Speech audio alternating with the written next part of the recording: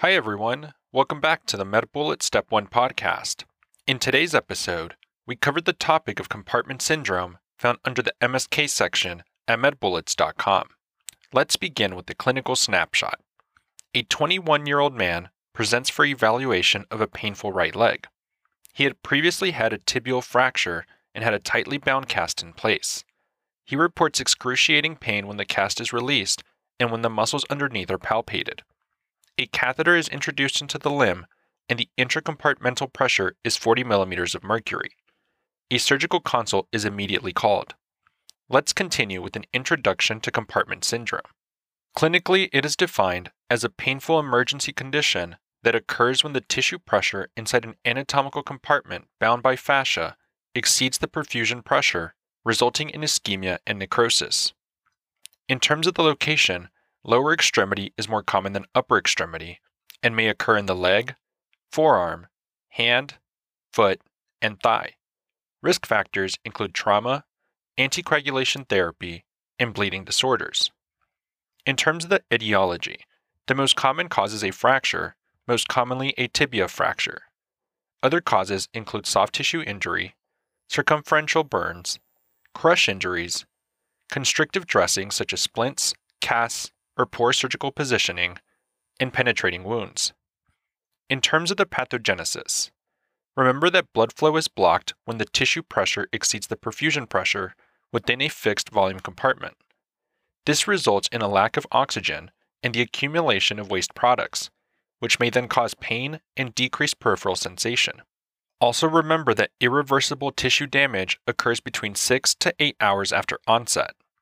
In terms of the prognosis, there is a higher chance of regaining function of the affected limb if a fasciotomy is performed within 12 hours. Moving on to the presentation.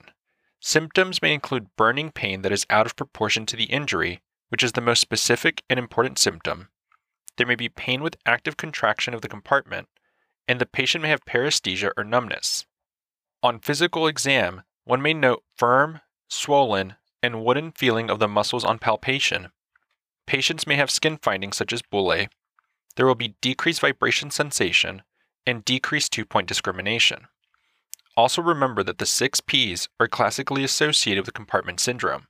These are pallor, pain out of proportion, which is worse with passive stretch, paresthesia, which may include a pins and needles sensation, pulselessness, poikilothermia, and paralysis, which is a late finding. In terms of further imaging, radiography is typically not needed for diagnosing compartment syndrome, but it is useful for characterizing any trauma such as a fracture. In terms of other studies, compartment pressure measurement is indicated to confirm diagnosis if clinicians are unable to elicit the symptoms or history. The specific modality includes using a transducer which is connected to a catheter, and this is then used to measure the intracompartmental pressure, or ICP.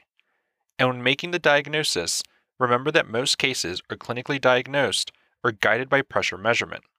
The absolute ICP should be greater than 30 millimeters of mercury, or the delta pressure, which is the diastolic blood pressure minus the ICP, should be less than 30 millimeters of mercury. Remember that a normal ICP is 0 millimeters of mercury. In terms of the differential, make sure to think about cellulitis, with a distinguishing factor being that patients will present with a normal neurovascular exam. Another thing to keep in mind is rhabdomyolysis.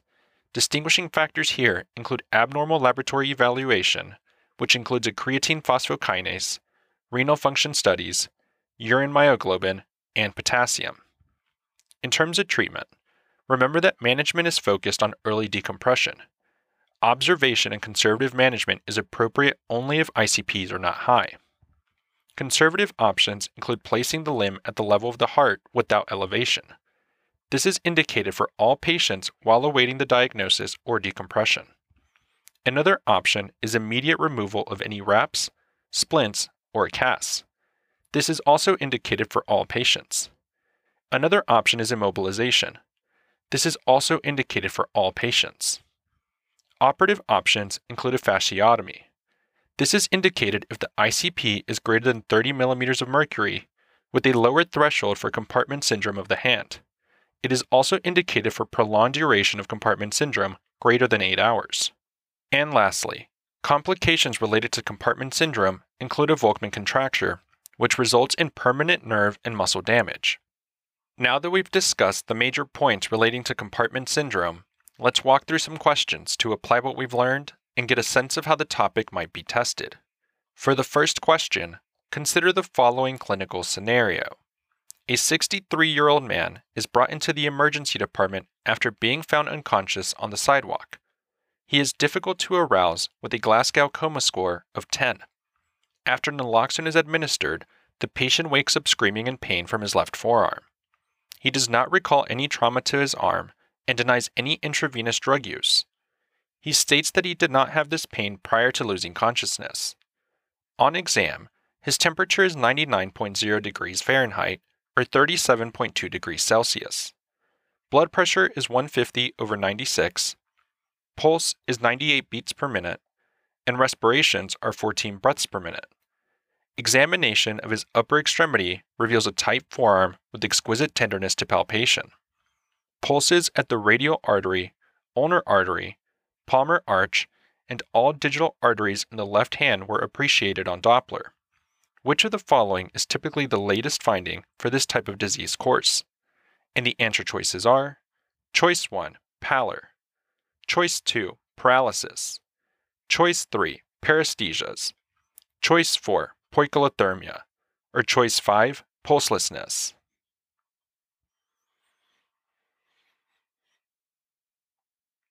The best answer to this question is Choice 2, paralysis. This patient who was found unconscious has a tense, exquisitely painful forearm, likely has compartment syndrome, which has a late finding of paralysis. Compartment syndrome in the extremities occurs because the soft tissue is partitioned into groups by strong layers of fascia. When excessive swelling occurs in one of these compartments and is confined by the limits of the fascia, intracompartmental pressures increase, which can lead to muscle damage, compression of the blood vessels, and irreversible ischemic change with tissue death. While compartment syndrome is often associated with long bone fractures, it can also be associated with many non-traumatic causes, including ischemic reperfusion injury, anticoagulation or hemorrhage, environmental toxins, extravasation, and even prolonged limb compression in unconscious individuals. Compartment syndrome is classically associated with the 6 Ps of pain, paresthesia, paralysis, pallor, pulselessness, and poikilothermia. Pain out of proportion to exam is an early and sensitive finding of compartment syndrome. Paralysis is a late finding. Clinical exam can have a poor sensitivity and specificity, however, and measuring compartment pressures may be necessary. Let's also discuss why the other choices are incorrect. Choice 1. Pallor occurs when the arterial blood supply is compromised. Pallor is a clinical sign of arterial insufficiency and can be seen in compartment syndrome. However, it is not a late finding in the disease course of compartment syndrome. Choice 3. Paresthesias occur in the first 1 to 2 hours of compartment syndrome and represent ischemic nerve dysfunction. Choice 4. Poikilothermia refers to cold skin temperature. This is also a sign of arterial insufficiency that may be seen in compartment syndrome, but it does not represent a late finding in the disease course. Choice 5. Pulselessness is a finding in arterial insufficiency and may not necessarily occur in compartment syndrome. Pulses can persist even in prolonged compartment syndrome and is thus not a late finding in the disease course. Patients may even have normal capillary refill. Finally, a bullet summary.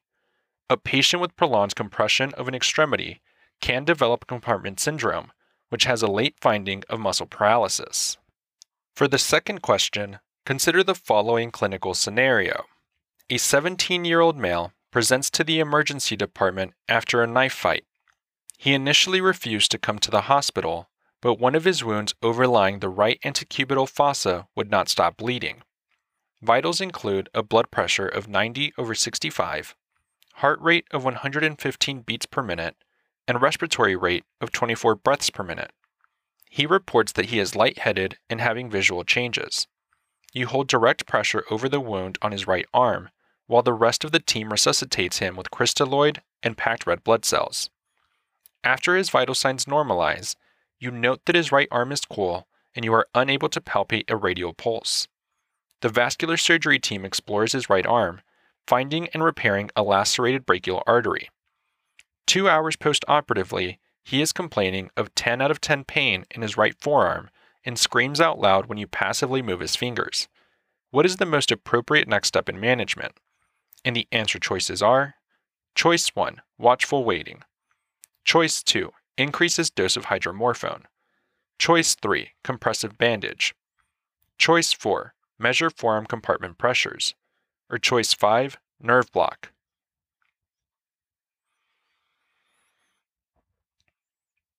The best answer to this question is choice 4, measure forearm compartment pressures. The patient in this vignette has compartment syndrome secondary to reperfusion. The appropriate next step is to measure compartment pressures or proceed directly to fasciotomy. Compartment syndrome occurs when the osteofascial compartment pressures rise to a level that exceed capillary perfusion pressure. It commonly occurs secondary to crush injuries and fractures of the leg and forearm, but can also occur secondary to the inflammation and interstitial edema that follow reperfusion of an ischemic limb. Symptoms include the 6 Ps. These are pain with passive stretch, paresthesias, poikilothermia, pallor, pulselessness, and paralysis, although the latter two are very late findings. Compartment syndrome can be diagnosed on the basis of clinical exam or via measuring the compartment pressure with a needle apparatus, commonly known as a Stryker device. A pressure greater than 30 millimeters of mercury, or a pressure within 30 millimeters of mercury of the diastolic blood pressure, is considered diagnostic for compartment syndrome. The appropriate treatment is release of the affected compartments via a fasciotomy. The publication by Daniels et al. Reviews the emergent evaluation of hand and wrist injuries, emphasizing that primary care physicians must maintain a high index of suspicion for compartment syndrome in order to diagnose it early and prevent paralysis and disability. They also remind clinicians to be wary of tendon disruptions and high-pressure injection injuries of the upper extremity, which also require urgent management. The publication by Giuliani et al. Reviews the effect of ischemia reperfusion injury on skeletal muscle. The authors stress that this injury can occur in various circumstances, ranging from minor injury to major trauma. The intense inflammatory response that occurs after reperfusion may lead to renal failure, loss of limb, and even death. Therefore, a high index of suspicion is warranted for any limb injury. Let's also discuss why the other choices are incorrect. Choice 1. Watchful waiting is not appropriate since compartment syndrome may progress to cause paralysis, chronic pain, and disability. Choice 2. Increasing this patient's narcotic dose is not appropriate until you have ruled out compartment syndrome. Choice 3. A compressive bandage would increase compartment pressure. Choice 5. A nerve block might relieve his pain, but it would not relieve compartment pressure. That's all for this review about compartment syndrome. We hope that was helpful. This is the MedBullets Step 1 podcast, a daily audio review session from MedBullets, the free learning and collaboration community for medical student education. As a reminder, you can follow along with these podcast episodes by reviewing the topics directly on medbullets.com. You can listen to these episodes on the MedBullets website or phone app while reading through the topic. If the MedBullets podcast has been valuable to you, we'd be thrilled if you considered leaving us a 5-star rating and writing us a review on Apple Podcasts. It will help us spread the word and increase our discoverability tremendously. Thanks for tuning in. We'll see you all tomorrow, right here on the MedBullets Step 1 podcast.